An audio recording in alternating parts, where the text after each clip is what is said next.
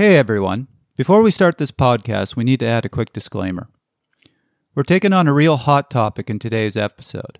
If you think training science is heavily debated, come spend some time in the nutrition world. Outside of VeloNews, I wear another hat myself as the editor of a nutritional science website. I get to see every day how heavily contested nutrition science can be. I certainly have my biases, and I try to keep them out of our podcasts, which is part of why we invited a guest to cover nutrition today. Kaylee and I enjoyed having Dr. Golia on our show. He's done a lot to help many people, including elite cyclists. My personal biases aside, I think the practical suggestions he gives would help most, if not all, of our listeners be healthier, stronger athletes. That being said, we have to be true to who we are, and putting on my nutrition hat for a minute, I can't fully agree with a fair amount of the science used to explain his advice. I think if we asked Dr. Golia, he'd agree with what I'm about to say. He was not trying to give hard science, but being more metaphoric to make the advice digestible. No pun intended. We've given you some hard science podcasts in the past and pride ourselves in trying to give you the best science. For this one, we recommend you focus more on the suggestions and overall approach.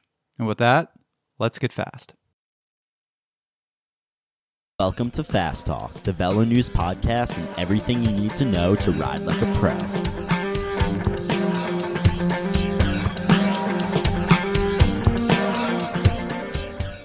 That base season mode where people don't care about how fast you go, that's a time to go to food jail and lose your weight.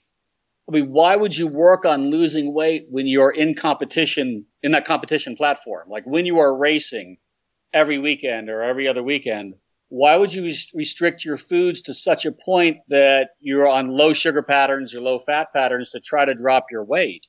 When in fact, at that point, you should be on a competition food program that enhances performance and promotes recovery and reduces inflammation. So the best time to lose your weight isn't base season, which is counterintuitive for most endurance athletes. Hello and welcome to Fast Talk. I'm Kaylee Fretz, senior editor here at VeloNews, sitting across the table from Trevor Connor, our longtime training columnist. Today we'll talk about losing weight, how to do it properly and safely, when to focus on dropping pounds, and why a diet solution for you is likely to look very different from that of your riding buddies. We'll chat with Dr. Philip Golia, a nutritionist to the stars. He's worked with Jennifer Aniston, Khloe Kardashian, Chris Pratt, and perhaps slightly more relevant to our listeners here, Cannondale Drat Pack's Phil Guyman. He definitely knows bikes. Just a small warning, Dr. Golia joins us from Crete via Skype, so the audio quality does drop off occasionally, although you can still tell what he's saying. Let's make you faster. The question that we want to ask you today is really about getting down to race weight. I think this is something that almost every one of our listeners is really interested in. So I guess really the first thing we want to ask you or hit you with is, what is your overall recommendation for getting down to race weight, and how? Because I know a lot of people use techniques that wouldn't be considered healthy. What is the healthy way to get to a good race weight by the spring, by March?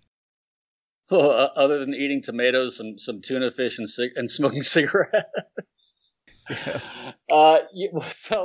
So this is how I see it with cyclists and triathletes as well. You know, any endurance sport athlete, that there are basically three levels to the season. There's your competition portion of the season. There is your base season where you're working up into miles and training strategies to prepare for your race or performance season. And then there's that decondition point of the season. So let's take deconditioning first. Your race season is over and now you decondition. And the purpose of deconditioning is to create a conditioning platform so that you can condition at a higher level and really break through your ceiling of your most highest level of conditioning from your previous season. Like if you don't decondition, it's very hard to condition above that ceiling that you're at and create momentum and push through. So deconditioning is like a 3-week process of doing absolutely nothing and really turning into a couch potato, so to speak, you know, and not worrying about anything and just like chilling. Some people do it longer. Some people do it for 4 and 5 weeks. You know, because of my mentality and the way my brain works, I can barely do it for 2 weeks. You know, I just get, I get that upset about it. I feel horrible. But after you decondition, then you're in this base season mode. And within base season, so many cyclists and triathletes as well, they think, well, I can still eat anything I want as long as I put in some long, slow miles and start to work into my interval training patterns, my strength patterns, and some time in the gym. And that's not necessarily true. I was going to say, I see that all the time. I have athletes do these big volume training weeks, and they think, oh, great, I can have pizza every night. I'm going to drop weight. And then at the end of the week, they're 4 pounds heavier. No, they can't do that. That base season mode where people don't care about how fast you go, that's a time to go to food jail and lose your weight. I mean, why would you work on losing weight when you're in competition, in that competition platform? Like when you are racing every weekend or every other weekend, why would you restrict your foods to such a point that you're on low sugar patterns or low fat patterns to try to drop your weight? When in fact, at that point, you should be on a competition food program that enhances performance and promotes recovery and reduces inflammation. So the best time to lose your weight isn't base season, which is counterintuitive for most endurance athletes. So it's really, you want, whatever you're going to race at, you want to be hitting that weight by your first race. And then during the season, you're just saying maintain the weight. Absolutely. And in fact, because the competition season can be so grueling, chances are you'll drop a few more pounds anyways. But ideally, let's say you want your race weight to be 160 pounds. So towards the end of base season, go find 155 and come up 5 pounds as you move into your race season so that you feel strong and nutritionally supported. And at that point, you've also figured out your inflammatory factors. You know what foods promote your inflammation. You're knowing how to reduce them in between your race weekends or your stage races. And you've got a much more strategic foundation to forecast your performance. So take it a step back. When you said identify your inflammatory foods, a lot of our listeners might not know what you mean by that. So what's an inflammatory food and how do you identify it? Well, there are some basic inflammatory foods. So anything that is yeast and mold and sugar bound is number one. So yeast, mold, sugar, gluten, refined sugars, those are the things you generally stay away from. And an example of that would be bread breads, muffins, bagels, Hoyt breads, sandwich breads. Anything that is yeast and sugar bound will promote inflammation.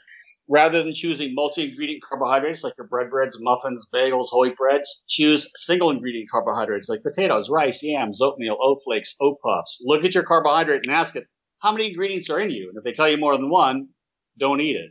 As well, dairy. Dairy is highly inflammatory. So dairy, like if you lined up 20 of the best athletes in the world, you said to them, hey, you guys, I came here to take your dairy order. You wouldn't get one because dairy is like eating moderately hard phlegm. If you know what I mean. So I have never heard that description, but I love it. Come on. It's like, very little come on. It's moderately hard phlegm. Yep. I'm sorry. Is that so inappropriate? I'm completely unapologetic. I can't help it. Actually, I read this study or book a while ago, and I can't even remember his name now, but it was the last true untouched Native American. It was a story about when he lived in the hills of California, and he came down to San Francisco and became westernized, and they kept a record of how he did. The first time he had milk as an adult was when in his 50s, and he hated it. And he had a very limited vocabulary, so what he kept saying was, it ruins my singing voice. And as he learned more English, he basically said it just made him really phlegmy, and he didn't like it. So it's really interesting. That's the way you're describing it. Yeah, no, it's like eating phlegm for sure. So I mean, when you think about it, it adversely affects the utilization of oxygen, which is why asthmatics, generally speaking, don't consume any dairy. And it promotes gastric heat, which is about the last thing you want on a bicycle. Otherwise, you'd be farting all over yourself. So I mean, we try to manage gastric heat in endurance sport, which is why we stay away from high fructose corn syrups and things like that. So again, the inflammatory guys, no yeast, no mold, no dairy, no gluten. Going back to, so you were talking about great place to drop weight is in the base season. So we have an athlete now, let's say they want to take off 15, 20 pounds. What are the general strategies for them? Is it simply a matter of calories in, calories out, step on the scale frequently, and if the weight's not going down, start skipping dessert? Or are there better strategies they can take and healthier strategies? That's a good question. You know, most folks think it's calories in, calories out, but that's making an assumption that all calories are created equally. when in fact they're not. Like, for instance, me, because I'm fat and protein efficient, I utilize a fat calorie much differently than I utilize a sugar calorie or carbohydrate calorie as an energy source. One spikes and drops me, and then one, like fat, provides me with a long chain release of energy. So all calories are not created equally. We don't utilize them equally as well as it relates to your macronutrients, fats, proteins, and carbohydrates. So it's not necessarily calories in, calories out. In fact, most athletes have problems losing weight because they're under eating. How about that? Okay, that one you have to explain. All right. So you guys are coaches and familiar with nutrition. What's the definition of a calorie? I am not a coach or an expert in nutrition. No, come on, man. So I am a reporter. So my whole job is to find people who know what they're talking about, like yourself. If I remember correctly from high school science, a calorie has something to do with oh God. See, hold on. I'm thinking back to bio here. Give me a hint. Give me a hint. All right, a calorie is a unit of measure of heat. Heat. That's right. We heated up water or something like that, right? Specifically, it's the amount of energy required to heat. Sorry, it's about. I've heard there's a couple different definitions, but they're all basically the same. It's the amount of heat or energy that's required to heat a liter of water 1 degree Celsius. Right, 1 degree. There you go. So we can say calories are heat energy units, right? Yep. Just so you know, I threw that one at Kaylee because I did my master's in nutrition, so I knew the answer. I love that. That's outstanding. So if calories are heat energy units, then let's make a distinction about metabolism. Is metabolism something that's fast or slow, or is it hot or cold? Well, so personally, whenever somebody says I have a slow metabolism or a fast metabolism, that's one of my soapboxes. I always say there's no such a thing as a fast or a slow metabolism. Metabolism is just the net sum of the energy that you burn over the course of a day, or the number of calories you burn. So burning means heat, right? Burning means you're creating a heat pattern. If metabolism is a function of heat, if a calorie is a heat energy unit, then fat only converts to energy in a calorically hot environment. So if you undereat, metabolically you are cool. So you'll hoard fat and waste muscle. So all the training that we do, all the workouts, can we consider that a catabolic event? Absolutely. All right. So your training is not something that changes physique. It's something that breaks down tissue. It's a catabolic event. And as athletes, we want to do that. We want to create that catabolic event. But then we want to stick a wedge in it and stop it because it's a highly inflammatory event. Agreed? Agreed. Yep. All right. So we've created this inflammatory catabolic event. Now we want to stick a wedge in it and stop it. So how do you do that? You stop it with your nutrition, with your hydration, and your recovery like sleep. So firstly, nutritionally speaking, if there aren't enough calories in that program to promote repair, if there's not enough heat to generate the use of fat as an energy source while training, you will remain catabolic and waste that tissue that you just broke down. So yes, you lose weight, but you just lost the wrong stuff. How does an amateur find the balance there? I mean, are there indicators? Are there indicators to the sort of the layperson that you're wasting away in the wrong way? Well, let's just say you're back into your training mode, so to speak, and you notice that as each week passes, you're more sore, and as you're doing a 20-minute FTP or you're doing a standard climb that you do, every Wednesday morning, your time isn't improving, it's getting worse, then chances are you've got a caloric problem. It's starting to waste muscle. And you're there, you are scratching your head and you say, damn, I'm 5 pounds down, but I'm not any faster up the hill. So what have you just lost? A lot of riders think that pros regularly practice extreme weight loss programs, but that's not really the case. In fact, slow and careful seems to be the approach, as 2015 U.S. National Road Champion Matthew Boucher tells us.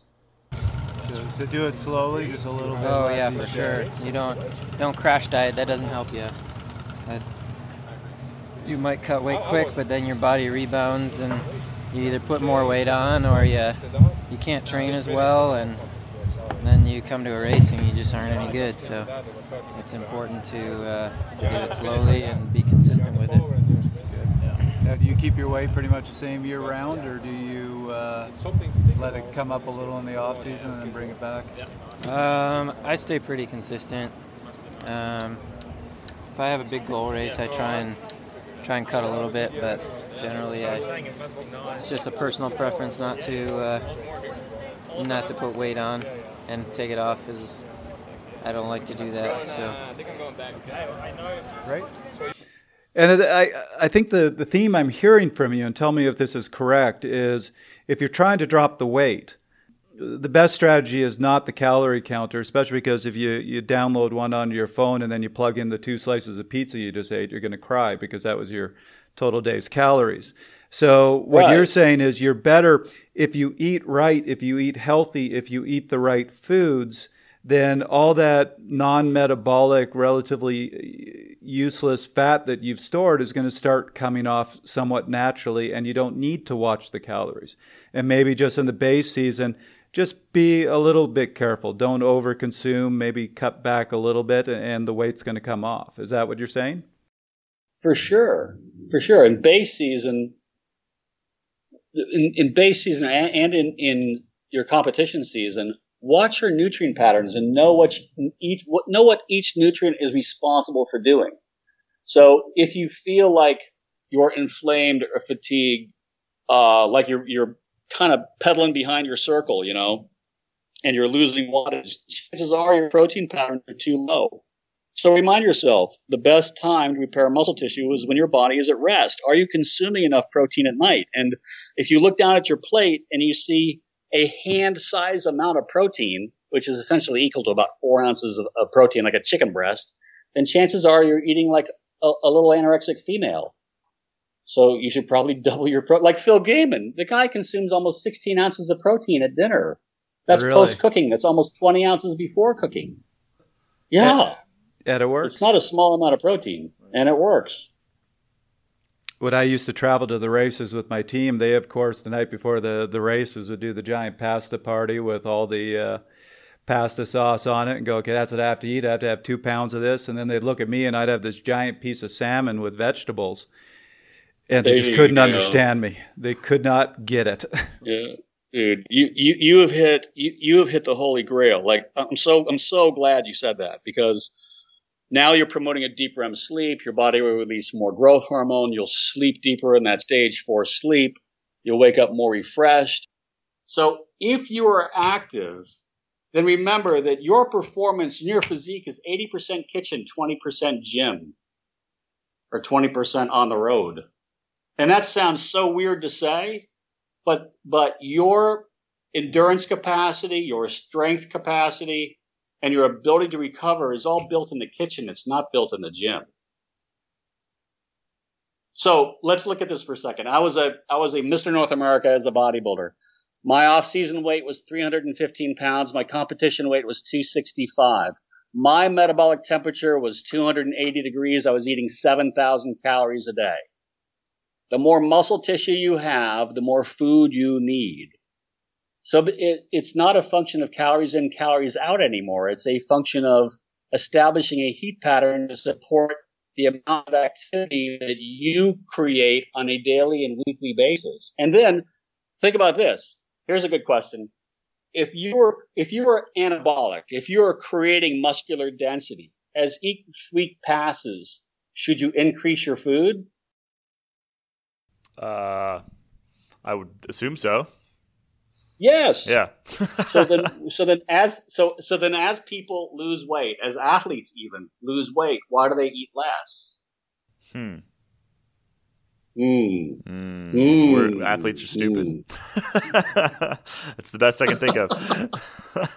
so I mean, Trev, I'm trying to. As a coach, you must see it all the time. Athletes will come to you and they're digging a hole, like they're digging a big hole, and you say, "Man, you need to take a week off because you're digging a hole you won't be able to get out of."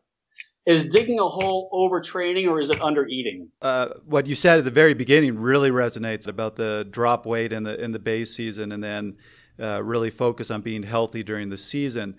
That's the biggest thing that I've noticed. In the base season, if you're a little tired, if you can't win the sprints, who cares in January? But I do Who gives a find... shit? What's that?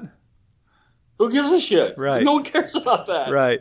But during the season, yes, if an athlete starts under-eating, they can't handle the training because that's when the training starts to get really intense. As you pointed out, it's very catabolic. That's when they actually start breaking down muscle tissue. And by this point, they're out of the weight room, so there's no anabolic effect going on. They start losing the muscle tissue. They start losing strength. The immune system starts breaking down, and that's when they burn out. And I agree with you completely. Often it's just, look, get off the bike for a couple of days, go eat. Go eat. And they start feeling Right. better. And they start feeling better. But most folks, including athletes, have a very adversarial relationship with food. And if asked, they'll say, yeah, food makes you fat. You got to train your ass off, and you really need to limit your calories. And that's the general status quo out there. That's what people really believe, athletes or not. So to present this type of information, I think, is huge. Don't be afraid to eat your food, and use your food as a catalyst to increase training intensity and muscular strength, because ultimately you want to drop the stuff. You want to drop weight that is non-functional tissue, and that's body fat. That's fat. Fat is non-functional tissue that your functional tissue or muscle has to tote around. So if I can get you to keep your muscle and you can stay anabolic, like promoting tissue repair, and drop 8 pounds of fat, I've increased your wattage per kilogram, and I've made your bike 8 pounds lighter, which is wicked expensive if you try to do it with a mechanic. Right. So is this why, I mean, just purely anecdotally, I mean, obviously I spend a lot of time around a lot of different pros and have for some time.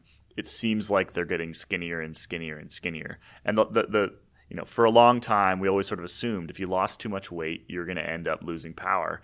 It doesn't seem to be the case anymore. Is this because we have come into sort of new understandings of nutrition and how to lose weight properly, or how are these guys doing it? I mean, there's always these sort of there's banter on Twitter and things like that. Like, how is it possible for these guys to lose so much weight without losing power? Is it legitimately possible? It is certainly legitimately possible. I mean, I see it every day in my clinic when I work with the elite endurance athletes we have running through there. So if you are more savvy with your foods, then you know that you will create this propulsion effect, this effect of fat utilization that is consistent throughout your day and throughout your week. But keep in mind that these athletes, if nutritionally coached correctly on a weekly basis, if they're adding muscle density to their body composition, then the calories are increasing in 10 or 12% increments every 7 to 10 days. So you can figure that a food program, a true correct metabolic food program, has the life of about 7 days, maybe 10 days max. And within that period, if you're really on your game, you will drop 1.3% body fat within that 7 to 10 days. But at the end of that food program you're on will match your body composition, and you will not change. So something has gone on within that 7 to 10 days. So what has gone on? Well, I've dropped body fat. I've reduced non-functional tissue by, say, 1.3%. I have increased my lean mass, maybe even just half a pound. But even if it is only half a pound or a pound of lean tissue, that requires more calories in. So bump your calories in 10 or 12% increments, and then you'll create an elevated pattern. You'll drop body fat again across the course of the next 7 days, and you'll increase lean tissue again. So to maintain that anabolic event and make caloric shifts every 7 to 10 days is really, really important. And then consistent patterning is important. So we know through like kind of the science of nutrition and what we know about metabolism is that it takes 48 hours to establish a heat pattern. Like when you're given a food program, it takes your body 48 hours to understand it and figure out that caloric heat. At the end of those 48 hours, then you can start counting off your timeline or the days of the week. So you start this thing, and the first 2 days were a no-brainer. You were just so focused that wild horses couldn't drag you off your food. So day 1 is great, day 2 is great, day 3 is great. But let's say in day 4, moods, events, something happens, and you mismanage your caloric pattern or your meal pattern. If you mismanage your meal pattern, you mismanage calories. If you mismanage calories, you mismanage heat. If you mismanage heat, metabolism cools, and you lose that day that you're in for the efficient use of fat. So there's 1 day lost. Now it takes you 48 hours to recreate your pattern again. So how many days did you just lose? You lost 3. If you do that twice a week, you've lost 6. The week is gone. So maintain your food pattern, create consistent caloric structures within your day, take 1 date night meal a week to eat whatever you want, get it out of your system, and then create these heat patterns in the other 5-day increments. We asked Phil Guyman about weight loss, and he agreed that it's far more complex than the lowest number on your scale. I think cyclists have a tendency, or the racers that I know have a tendency to see what the lowest weight that they've ever been, and then decide that's their race weight, and they're just constantly chasing it, which kind of a smarter way to do it is to sort of log your weight over, like do your best, eat healthy, all that stuff, and log your weight over a period of years, and then you kind of have a record of when your best results took place, what your weight was, and that's probably the time that you won a big race or whatever you felt your best will be, that's what your race weight should be. So you kind of like backtrack it from there, and again, like that varies time of year. So like in March, I come out of a good winter of base training, and it's kind of not traveling, and I'm efficient, whatever. I'll be 148 pounds, and then this time of year where it's hot out, you're frying every day, it's more like 152. Right. But the body composition is the same or less as the season progresses. I mean, like you eat right, you exercise. I think it's 80% diet, honestly. When you're over 10%, when you really have weight to lose, it's almost all what you eat.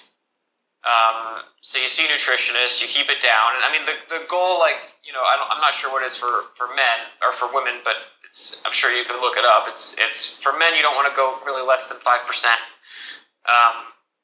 I've been down there. It's kind of not planned, but it kind of just happens to you, and it's like you might feel good at 4.5%, but you're gonna get sick. Right. So once you get to 4.5%, if you kind of start a stage race that way or something, or a long training block, like there's going to be a day where you don't eat enough breakfast and you kind of blow up because there's nothing in there. And but 5%, I feel good. I'm energized, whatever. It's sort of, it's a crucial, day of fat that you can sort of live off of if things go, if you get an early break at a race or you have a massive training ride, you get lost, something like that. Above and beyond that, determine your metabolic structure. I'm not sure if there are many athletes out there that really understand that there are 3 metabolic types that exist. So either someone is fat and protein deficient or carbohydrate deficient or dual. These 3 structures were discovered years ago, back in the early 80s. Through the decay of this rice diet at Duke University. Duke had started a food program called the Rice Diet, and it met with a horrible death as people started to gain weight and promote inflammatory factors because of high sugar patterns or high rice patterns. Back in the early 80s, Pritkin was huge on the West Coast with a high carbohydrate food plan. So Pritkin was huge on sugars, but he was working with an elderly population for coronary care that were not very active. So when the rice diet came into play in the early 80s, there was a segment of that population that was on the rice diet that was trying to lose weight and manage coronary care. They were actually gaining weight and falling asleep. And it's because they didn't utilize sugars effectively as an energy source. In fact, it was inflaming them and promoting diabetic responses, like elevated trigs and elevated HbA1c. So what they had within their lipid profiles were very high HDLs, very low LDLs, like this great capacity to utilize fat as an energy source, but a very poor capacity to utilize sugars. And nobody was looking at lipid profiles at the time. So ultimately, lipid profiles were assessed. They saw that this population that was consuming rice and high sugars was actually inflamed. So they pulled them off the rice. So they gave them fatty fish and peanut butter. And lo and behold, they started losing weight like crazy. So there is more than one metabolic structure. For instance, if you are a cyclist and there's diabetes in your family background, why would you be on a high carbohydrate food plan? Just doesn't make sense. If you're an endurance athlete or anybody, and there's a coronary history of plaque buildup in your family history. Why would you choose a high fat, high protein food program for yourself? These things are genetic. They don't skip generations. So they're generational by nature. So you have to look at your family background, look at your lipid profile, and determine what nutrients you best use. For instance, me, I'm fat and protein efficient. If I eat more than 1 cup of rice a day, I want to shoot postal workers and take naps. I'm out of my mind. I was going to say, so this is really experimental. Each person just needs to try and see where their profile is at. Yeah, I mean, you can even ask your doctor for your lipid profile, and you can look at the reading within your lipids, and you can say, wow, look at my HDLs. Athletes want to be 70 and over. 35 is 0, and my HDLs are 75. What a great capacity I have to utilize fat and protein effectively as an energy source. Wow, look at my LDLs, my bad guy fats. They're substantially under 100. Man, I transport fat really well. Oops, look at my triglyceride levels. They're 175, they're 200, they're over 110. Wow, I really don't have that much of an ability to utilize sugars so well. So, I am more fat and protein efficient than I am sugar efficient. The reverse could be true. The reverse could be that you have very low HDLs, this low capacity to transport fat effectively, very high LDLs, like an LDL of over 160. So you store fat easily, but maybe a very low triglyceride level, which is a sugar management indicator. So maybe a triglyceride level of under 110, maybe it's 80, maybe it's 70, maybe it's 40. So a high capacity to utilize sugars effectively. So now you've got somebody that is carbohydrate deficient. So there's a lot of numbers and a lot of acronyms thrown around here. For sort of your average amateur athlete, are there resources online? Should they all go find themselves a professional nutritionist, or are there ways to do this on your own? Well, there are certainly ways to do it on your own. I mean, you can look through our website at tfcnutrition.com. You can Google anything about lipid profile assessment and metabolic typing, and good information will pop up for you. But for example, let's say your foods are clean and you've chosen a high carbohydrate food plan, and you still don't feel like you're on your game and you're bonking and you're crashing and you're falling apart midway through your rides or training. Though you're eating healthfully, the question is, are you eating healthfully in the right macronutrient patterns that best suit you? So now you need to take a look at your research and maybe redefine and reassess your foods. One of the ways they can go on and assess metabolic structure, there is a questionnaire on the gplans.com website. So I have Interactive Nutrition. You can log on to gplans.com. It'll take you through your entire metabolic typing questionnaire, and if you have blood work available, you can type in your blood work and push, it pops up. It gives you your metabolic structure. Very cool. Now, I was about to ask you for general strategies or approaches or foods that people should eat, but I have a feeling your answer is going to be every individual is different. But are there any sort of recommendations you can give? And by the way, Phil Guyman gave me a bit of an outline of the diet that you have, Mom, which sounded fascinating. I don't know if you want to share that at all, but Phil was eating hot dogs when I first met him, for Christ's sake. I mean, Phil had a big leap nutritionally. But yeah, I mean, we can share Phil's food program, absolutely. But most importantly, it's like the understanding of what each macronutrient is and what it does. So proteins. When you think protein, just think meat with eyes. That's just the simplest way to break it out. So chicken, fish, steak, turkey, eggs, something that can bite you or run after you or swim or has a heartbeat. That's a protein, and it's for tissue repair. And then there's carbohydrate. Carbohydrate is a sugar. So anything that isn't protein or a fat, and fats are only found in proteins and nuts and seeds. So if it's not a protein which contains your fats, then everything else is a sugar. And I have to interject here because I hear this all the time. People need to understand that when they think carbohydrates, they think breads, they think candy, things like that. But people also need to understand that fruits and vegetables are also carbohydrate sources. They are primarily lettuce carbohydrates. Leaf is sugar, right? I mean, it's not a fat and it's not a protein. Right. So it's a sugar. So yeah, your lettuce leaf is a sugar, your fruit's a sugar, your potato's a sugar, your bread's a sugar. If it's not meat with eyes, it's sugar or a nut. I try to dummy it down. What can I tell you? I actually just wish we had a chalkboard right here so that we could just put a little flow chart on there. Does it have eyes? Yes, it's a protein. Does it not have eyes? Okay. Move to the next question. It's a sugar. Go here. Yep. So it's important to understand the distinction between those macronutrients. And then once you do, then you say, all right, well, when do I need these things? So in the beginning of your day, to kind of start your day, generally speaking, regardless of what metabolic structure you have, like just talking general nutrition, it's important to get a little bit of each thing in. So I would say like an ideal meal for breakfast would be a one ingredient starch, like an oatmeal or a cup of rice or a baked potato or a yam, even with a fat and protein grouping, like a couple of eggs, maybe even 3, and then a simple sugar like a fruit. A mid-morning snack might be a combination of sugar and fat, like a fruit and 12 almonds or a fruit and a tablespoon of almond butter. Lunch would have a starch in it, like a potato or rice or yam or sweet potato. One portion, an 8-ounce yam or 1 cup of rice with 4 to 6 ounces of protein, like chicken, fish, steak, turkey, eggs, and then some kind of vegetable for digestion. 2 afternoon snacks, both sugar and fat. So, like a fruit and 12 almonds and a fruit and 12 almonds, and then dinner.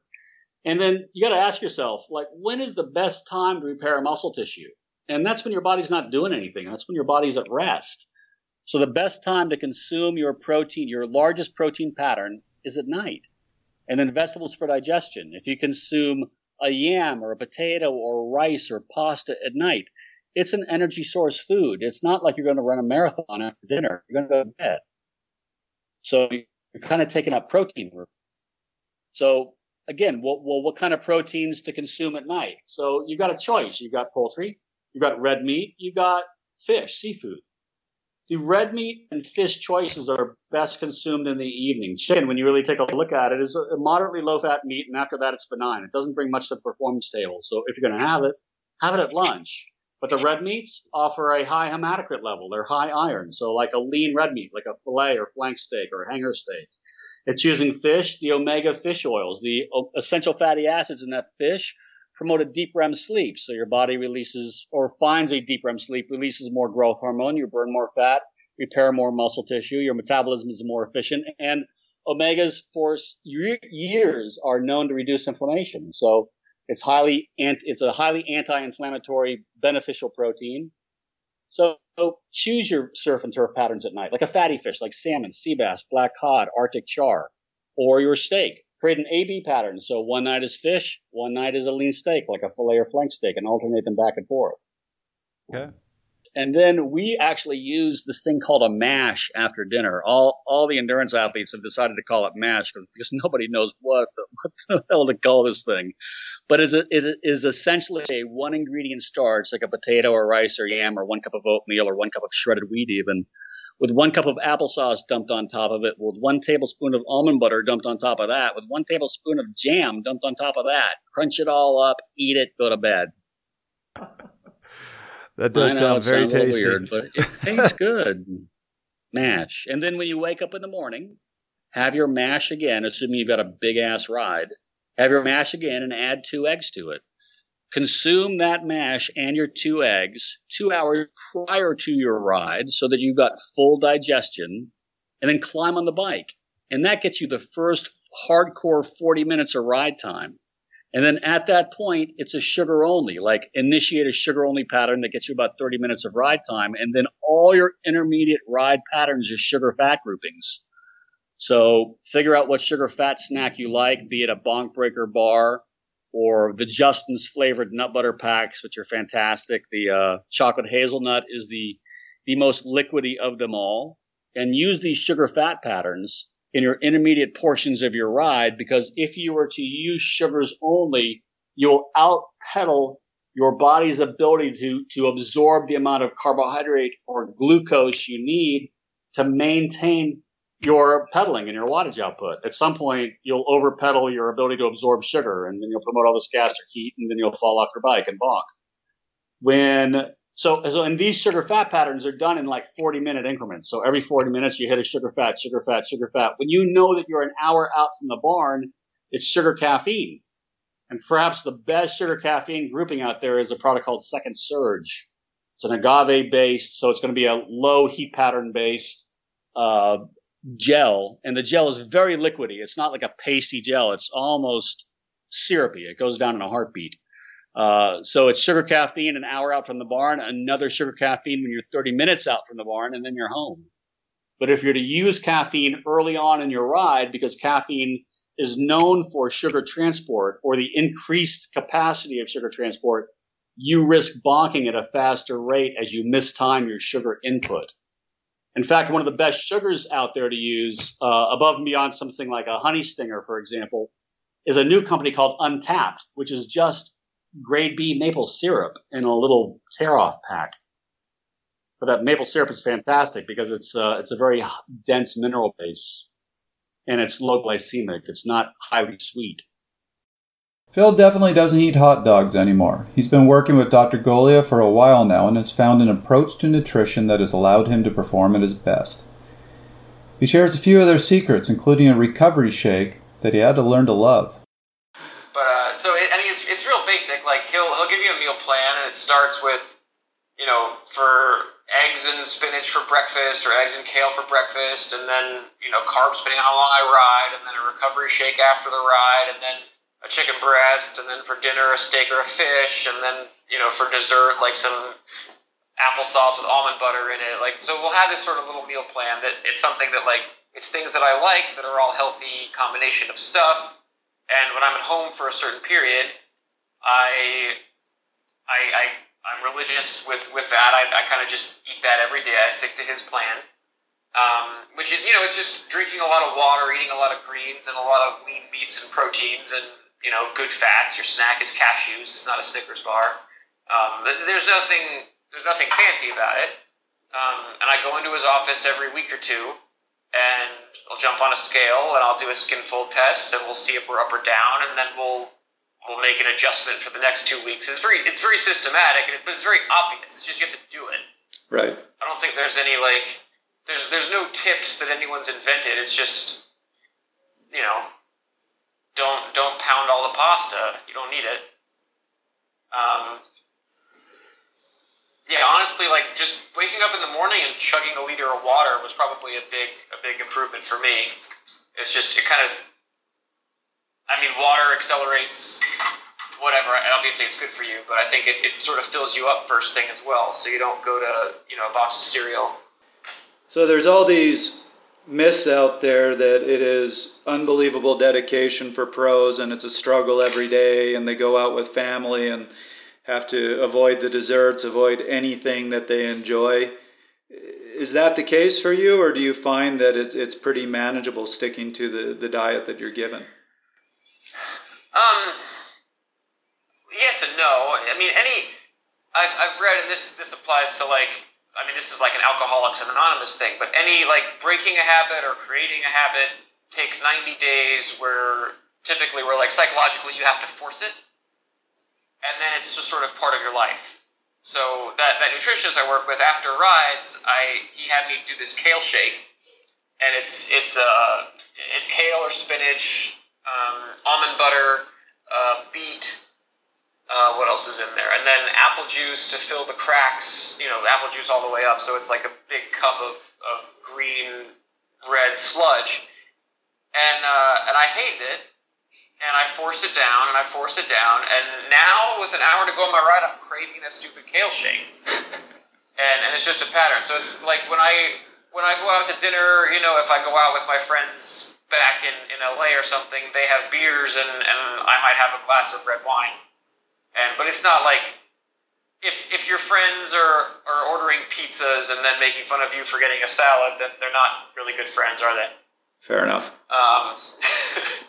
I don't consider it ever I don't know. That's never been my problem. I don't consider it a war, and I don't really know any guys who don't have a pizza. I'm in Girona. I've been going out to dinner every night with Mike Woods and Keel Reinen and Andrew Talansky, and got a big lamb shank the other day, and we got it's normal. You're normal.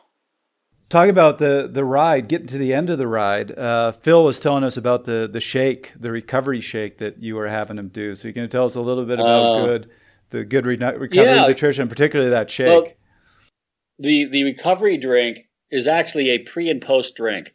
So then you think, okay, well, what else can I use? Like, how can I create something that'll give me a better edge nutritionally? So use metabolic sugars. So D-ribose, L-glutamine. You mix these in a base of sugar for transport, like maybe some unfiltered apple juice. So you might take 6 ounces of unfiltered apple juice, a tablespoon of D-ribose, a tablespoon of L-glutamine, 1/8 of a teaspoon of cinnamon. We use sports legs in there as well, a calcium magnesium mix. We empty 6 sports legs into this little cocktail. We also use a product called Beet Elite in there to promote nitric oxide, and then citrulline malate, and a product called Pre-Race by First Endurance. And depending on how caffeine sensitive you are, you start with 1/3 of the scoop and maybe work your way up 1 full scoop of that Pre-Race powder. And then you shake that sucker all up and drink it about 30 minutes before you climb on your bike. Again, make sure you have full digestion. And you are ready to roll. If you want a bit more punch to that, you can add a tablespoon of molasses to it. But that is one hell of a pre-training cocktail. And you've got to get on that bike after you take that thing. About 30 minutes, you better be on your bike. Otherwise, you'll be folding a lot of laundry or cleaning baseboards or something. Way too much. A lot lot of energy. And then post-ride, you do the exact same thing, but you don't use the pre-race powder. But it is highly metabolic and it promotes huge recovery. It stuffs a ton of sugar back into your system post-ride, and then pre-ride it loads you. I imagine it's really the kind of thing you want to use before every single bike ride, so that your body very much gets used to it and knows what to expect. Exactly. Oh, never change anything on race day, dear God. You keep it all the same, man. I mean, no, your body has an expectation of your nutrient patterns and whatever supplements you've decided to take. So don't change a damn thing. Treat every ride as if it's a race prep ride. Say, as a native Vermonter, I do love that idea, actually. And we used to do that before it was packaged. It's Ted King's little project, is it not? I don't know. Is that who started Untapped? Because I know he's involved. A great product. Yeah, I know he's involved, and there's some brothers in. I think they're in Vermont, not New Hampshire. But anyway, somewhere up in New England, and they're getting that thing going. And I mean, we used to when I was racing mountain bikes in high school out of Burlington, Vermont. We used to do that all the time, and turns out we were about a decade and a half ahead of the game, 20 years ahead of the game. No, so. I mean, I remember cycling through Europe. I used to use in the beginning of when I started my day of cycling, I would use sugar cubes just to get glucose in me. Yep. But then I found brown sugar cubes and started using that, and was even a little bit better. And then wrestling, as a wrestler, I would actually use maple candy, which was really funny, And then I kind of put it all together just recently over the last year or so when Untapped really showed up on the market. But not so much showing up in the market. It was still very unfamiliar for so many athletes. And I started using that, and I thought, this is great. I mean, it's maple syrup, and it has so many benefits as it relates to electrolytes and minerals, and just the low glycemic index of it. Mm-hmm. So I started just flipping it to my athletes, and they totally dug it. But it's certainly a product that needs to be promoted more, without a doubt. Yeah, I've been a huge fan of it. Both in terms of flavor, and it seems to work. So I never really understood why, but now I know. Yeah, no, it's great. And then, so many athletes will start their rides on sugar caffeine and they can't understand why they feel like they're a little nutritionally behind their pedal stroke. And it's because that caffeine is pushing an amount of sugar that's more than necessary through the bloodstream, and then they bump. They can't figure out why. Like, God damn, I have all my food, but I must have mistimed it. And then, it promotes dehydration as well, that amount of caffeine. So now your sweat rate elevates and your central nervous system spikes. So it's never caffeine in the beginning of the ride. It's always caffeine at the end of the ride when you need that central nervous system spike and you want to reduce the feeling of pain. All right. That's some awesome stuff. Thank you. We're going to, I guess, sort of wrap this up with get some, as quick as we can, sort of weight loss tips and tricks. I know it's always really hard to distill this exceptionally complicated information down to like, here's 5 things you can do. But is there a way for you to do that for us? Yeah, I think. Hey, Trev, do you want to talk about hydration real quick though? Like water consumption? Yeah, that'd be great. Most folks start off with like, well, so you've got two water bottles on the bike, and everybody puts some type of electrolyte mix in both. I mean, is that what you've seen? Yeah, that's typically what I'll see riders do. Some riders are absolutely religious about what drink mix they're going to use. Other riders will try a different thing every race, which I usually recommend against because you never know what you're going to get. But you see a whole mix. Exactly. But generally, they're scared of using water, and I think there are actually times where water is better, personally. I love you, man. You're great. We have to get together. So this is my thought on hydration. So the general rule for hydration is this. So if you're inactive, the rule of thumb on a daily basis is half an ounce of water for every 1 pound of body weight that you weigh consumed every day. That's inactive couch potato person. If you are active, the rule of thumb is 1 ounce of water for every 1 pound of body weight consumed every day to manage a temperature pattern. So let's just talk about like water off the bike for a second and why it's important.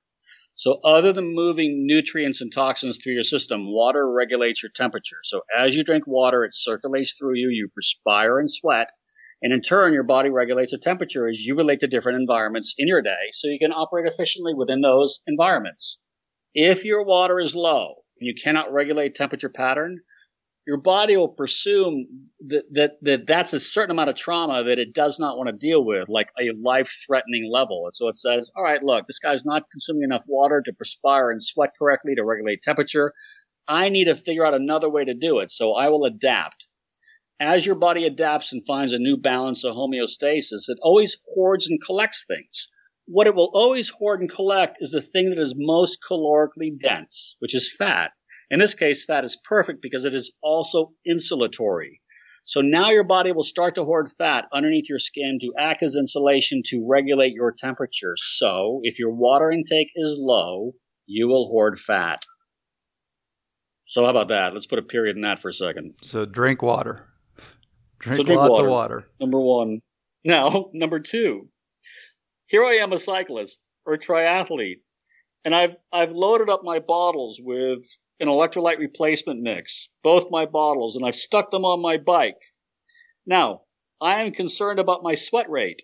How do I manage a sweat rate pattern so that I efficiently regulate my temperature so that I do not utilize wattage to control my temperature? So here I am cycling, and I take my first swig of electrolyte replacement mix on the bike before I start sweating. What will happen to those electrolytes? What goes on when a cell is already loaded with electrolytes because it hasn't started sweating yet, and then you slam some more at it?